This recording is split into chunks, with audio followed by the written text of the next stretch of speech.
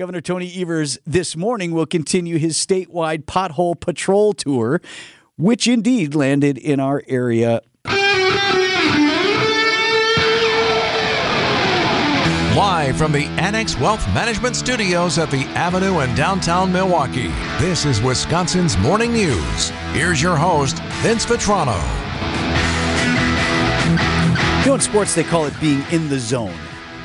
And it's not just reserved for professional athletes. Aaron Rodgers had gone out and had a game where he couldn't miss, hitting everybody. Giannis says his 50-plus games, he's in the zone, right? Sure, yeah. He's feeling everything, everything's working. But hopefully everybody who's played sports on one level or another, even when you were a kid, had those games or those days or those competitions where you're like, I can't miss. Or if you're playing an instrument or doing anything, right? Sure, any type of performance or any activity, right? You're a singer, you're out there. That was a great performance. just Couldn't do anything. Just right. hit that note. In the zone. And it's an elusive space, because if it's happened to you, you're sometimes not sure the road you traveled to get you there, right? It's what did I do? How can I replicate this? Yes. Did I eat breakfast or did I not eat breakfast or I slept well or I did this the night before or I did meditation or visualization or something? How did I get to this point where I was super awesome at what I was doing, right?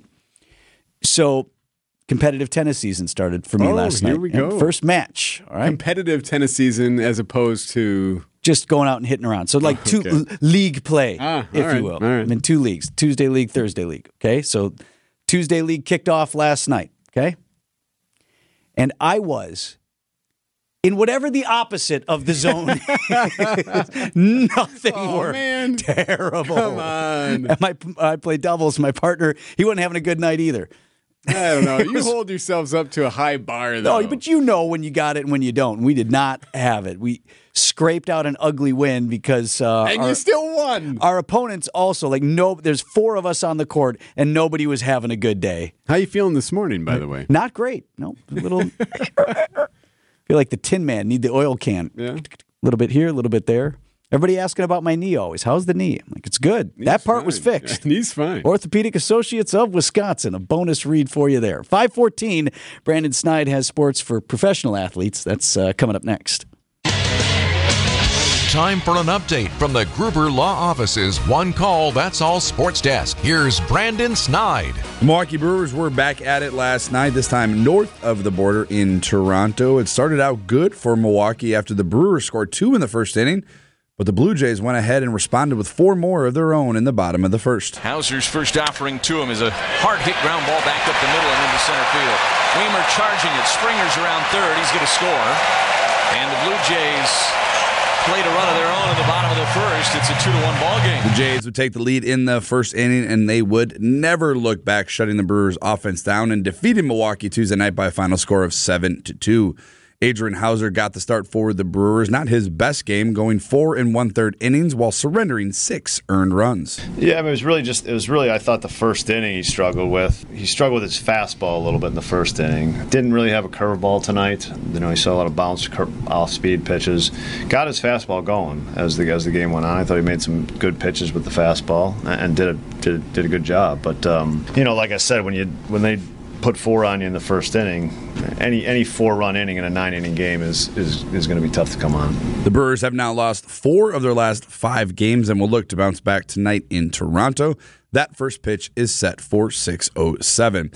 Over to the ice, where the Milwaukee Admirals are in the midst of a memorable playoff run. John Greenberg, the president of the Ads, says there is no better place to be than Milwaukee following a couple of long road trips. Oh, my goodness. It felt like we had been gone for a year. The last home game was on May 13th, so a 16-day break from playing in front of our own fans, and you could definitely tell the difference with our guys. We played a great game on Monday night, and the energy and the enthusiasm with our fans in the building really helped a ton, so it's great to be home.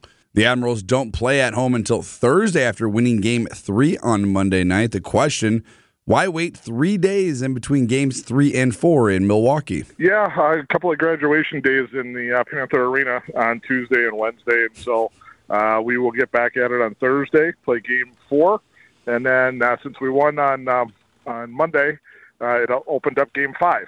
So that is on Saturday night at 6 o'clock. The puck will drop Thursday night at the Panther Arena between Milwaukee and Coachella Valley. The Ads are down currently 2-1. Although he said, we'd like to have scheduled games at different times. We had graduation and stuff. That was funny. Yeah. That's not the answer I was expecting to hear, Yes. but he's got a point. It's the People's Arena. Coming up. We fix the damn roads. And apparently he's doing it himself. 5:18 on Wisconsin's Morning News.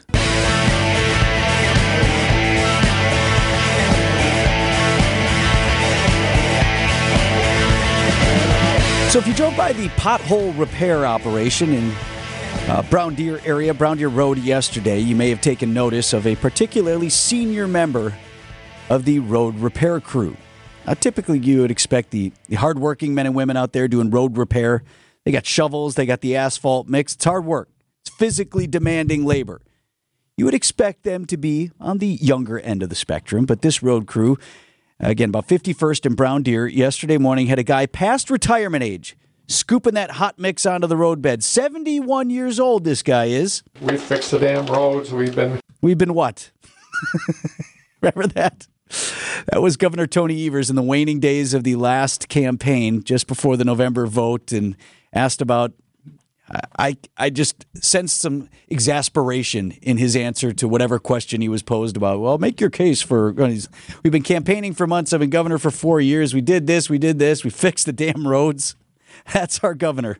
Governor Tony Evers this morning will continue his statewide pothole patrol tour, which indeed landed in our area yesterday. We fixed the damn roads. So there's Governor Evers. He had shovel in there, everything. He was into it, filling potholes with the highway crew out there. Today he's going to be doing the same. He is scheduled to be in western Wisconsin, so Eau Claire and La Crosse areas, Chippewa Falls specifically at noon, Onalaska just outside of La Crosse at 1:45. So the governor is doing this, of course, not so much because he's a great road fixer, but he is touting the infrastructure investments that he pledged in his state budget, some of which will ultimately make it into the state budget, some of which will not, as Republicans in the state legislature continue to tweak that, or, as they said, basically started from scratch. Nonetheless, there will be infrastructure investment, but the governor really trying to promote the fact that he's been out there promoting this and wanting to invest in our state's roads and our highways, but also on the local level where we feel it, banging around through potholed streets. So how hard is the governor actually working in terms of the photo op? So do the math on this one. It's an hour-and-a-half drive from Chippewa Falls to Onalaska. He's got dueling media events today that are less than 2 hours apart. So pretty much he's not going to be filling a lot of potholes up there in the Eau Claire area in Chippewa Falls today. He'll be out there, take a couple of scoops. I did see him in some video. Rhinelander had him up there yesterday as well. So we went from Milwaukee to Rhinelander, or Milwaukee area. He's up there not only with the shovel, Eric, but he had one of those, they call it like a tamper. Oh, very nice. That's like the large pole or stick, right? Dum, dum, dum. And it's got the flat surface on the bottom. They're usually pretty heavy. I've used it in some landscaping. Yeah, you got to help. Got to make it easy for the cars to roll over there. You don't want any bumps. Yeah, you got to tamp that down. Make sure that hot mix is in there good. Mm-hmm. You don't want that popping right back out on you. That's not really a repair. So he was doing it, just maybe not for that long. Speaking of that, by the way, the DOT yesterday, they do this every year too when it gets warm. Hey, heads up, some Buckley pavement.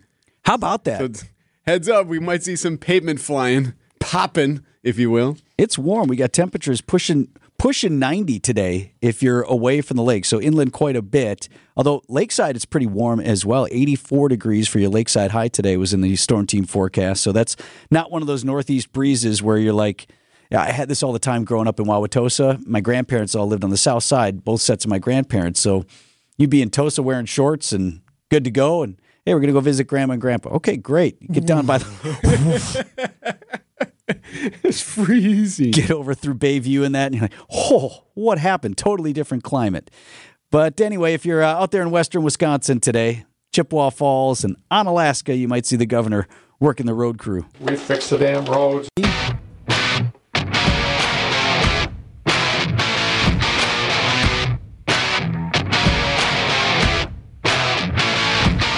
541 on Wisconsin's Morning News. Eric, I was really moved by the interview that you did with Felix Glorioso. I actually spoke with him a little bit yesterday before you had a chance to talk with him and get his take on what's happening on Brady Street. We had a pedestrian who was critically injured on Brady Street in a hit and run over the weekend. And it's renewed conversations about whether or not we should make Brady Street basically a pedestrian mall like what you have at State Street in Madison. And Glorioso's is a place that's culturally close to my heart. My dad grew up just doors down there, right near Wolski's. Yep. Of course, as you know, the Italian side of our family visited there whenever we made the family sauce. It was a trip from Tosa over to Brady Street to get the various principles, the meat and whatnot. So, but he is in a very, and sadly, very unique position to comment on what he thinks should happen there. So here you have a retired business owner, Glorioso's, of course, Glorioso's Italian Market, whose mother nearly 20 years ago now, Mary Glorioso, was killed walking on Brady Street, right in that area. So, yeah, he sees this from a couple of different perspectives. I mean, you got 5 straight blocks where somebody can speed up intentionally or unintentionally and hurt somebody. My mom was hit during the morning hours. So it was about 9:30, 10 o'clock in the morning on a Saturday before Mother's Day. Yeah, just hit and killed 9:30 in the morning. Now, they also have some clientele that go there. Some are elderly. Some live in some of those senior centers in that stretch. So they care about their community, of course. They're at Glorioso's. And what Felix doesn't want is that pedestrian mall. He doesn't want to shut it down. He doesn't think traffic. That's a good idea. However, he did have plenty of thoughts, and these are different things that he even brought up with the city engineer after his mother was killed years and years ago. I would like to think that they would do better job of lighting the street so pedestrians are more visible, especially at night. I would like to see 2 stop-and-go lights, one down on like Brady and Arlington and one at Astor Street and Brady. That would help slow down things a bit, because then there's another stoplight at Humboldt and Brady. So that would slow things down. I think those chevrons or a couple speed bumps here or there might be a big help, even though at that time they were worried about the snow plows. But I've seen speed bumps on other busy streets in Milwaukee, and snowplows seem to know that they have to slow down to go over them. Yeah, there are ways to mark them and to manage and manipulate around them if you need to as a snowplow driver. So perhaps speed bumps, chevrons, stop-and-go lights, all something that Glorioso is pushing for. Well, and the important thing to note is he sees this, yes, as from the perspective of someone who lost someone, tragically, his own mother, but also as a business owner. He knows it's important for vehicles to have access to that business for it to survive. So interesting to hear his thoughts on that. 544, Brandon Snide with Sports Next. Time for an update from the Gruber Law Office's One Call, That's All Sports Desk. Here's Brandon Snide. The Brewers were back on the diamond Tuesday night and allowed 14 hits to Toronto as the Blue Jays go on to defeat Milwaukee. This one by a final score of 7-2. Pitch to Biggio, ground ball. That one past the dive of the second baseman Miller and into right center. It's a base hit for Biggio. Merrifield scores run number 7. Josh Maurer on the call right here on WTMJ as the Jays plate 7 runs and send the crew home with their 26th loss of the season. The Brewers currently at 28-26. They have now lost 4 of their last 5 games and will look to bounce back tonight against Toronto. First pitch is set for 6:07. Julio Teheran is expected to get the start for the Brewers. Over to the NBA, where the Milwaukee Bucks are staying busy as they look ahead to next season. The team has set out to hire former Bucks assistant Adrian Griffin, who will replace Mike Budenholzer. According to NBA insider Shams Charania, it was quite the process for the Bucks, who sought out advice from their 2-time MVP. They went through a finalist process of Nick Nurse, Adrian Griffin, Kenny Atkinson, and interestingly, they all met one-on-one with Giannis before any hiring was made. And then ownership, Giannis, John Horst, their general manager in Milwaukee, they all huddled up afterward to figure out exactly who the coach would be. The NBA Finals will begin Thursday night in Denver with the Nuggets hosting the Miami Heat. Miami, just the second number 8 seed to reach the NBA Finals. Lastly, over to the ice, the Milwaukee Admirals are embarking on quite the Calder Cup playoff run after the 2 previous playoff series were 5 games. President John Greenberg is thankful this one is 7 games against Coachella Valley. You know what? When you're down 2-0, it's the world. You're not playing for your life in Game 3. You're playing just to find a way to get back into the series. The Admirals are currently down 2-1 after winning Game 3, but nonetheless, being on the home ice can make all the difference for the Admirals. Oh, my goodness. It felt like we had been gone for a year. The last home game was on May 13th, so a 16-day break from playing in front of our own fans, and you could definitely tell the difference with our guys. We played a great game on Monday night, and the energy and the enthusiasm with our fans in the building really helped a ton. So it's great to be home. Game 4 will begin at 7 p.m. on Thursday night between Milwaukee and Coachella Valley. And we know there's a Game 5 for sure. Hopefully the Admirals win at least one of these. They're going to get Game 4. Yeah, you like them? Saturday will be a party. And Saturday a party. Saturday will be the party. And then back on the road and try to seal the deal. 5:48 on Wisconsin's Morning News. Coming up, did you hear about the toxic workplace allegations for Kelly Clarkson's TV show? Everybody involved said Kelly didn't know. How's that possible? That story next.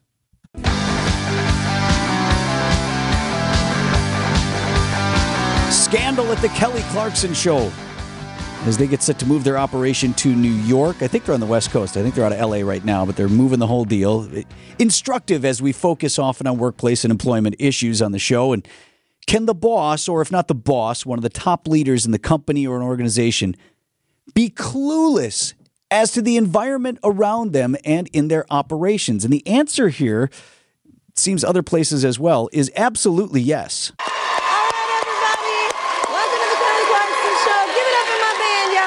Give it up for the band, y'all. Rolling Stone a couple weeks ago broke the story. People who work on the show calling it a toxic work environment.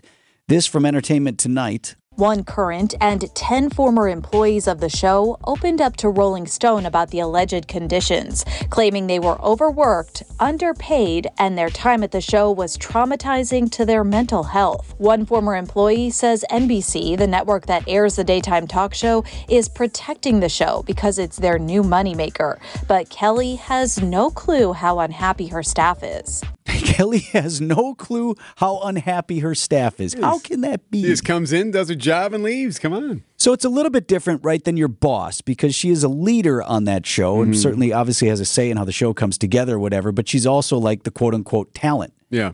So it sounds like she was sort of protected. The people under her didn't want to bother Kelly with this or whatever. And meanwhile, they're cracking the whip, on the staff and protecting her from that. So she's to the point of she comes in, she does her thing. As far as she knows, everybody's good. And not defending her, but she could even be ignorant to it, too, and just not even know any better. Exactly what appears to have happened. I can't find anybody who's saying, oh, yeah, Kelly was in on this. Like, all of her people who were cited in the article have been close to saying to this effect, no, she's really nice. She's respectful to everybody. This is happening without her knowledge. But that still begs the question of how that can be. I won't spend too much more time here on Kelly. Welcome to the Kelly Clarkson Show. This is my first show. I'm so excited. Just wanted that one too. Briefly, she didn't know. Everyone says she didn't know.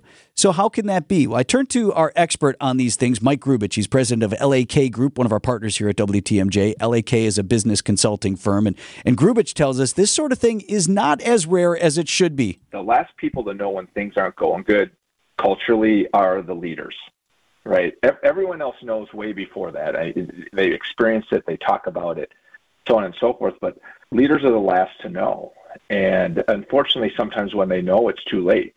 It's not recoverable, and it's when someone's leaving. Not recoverable. More on that comment in a moment, but back to what he's saying, really. Oftentimes because they're sort of, as you said, Eric, ignorant or isolated from the real conversation that's playing out in the office or wherever, not paying close enough attention. Leaders in workplaces truly aren't aware of the culture and environment in their own workplaces. That's not an excuse because they should be. It's not going to happen through a series of meetings or calendar invites. Here's Grubich again from LAK Group.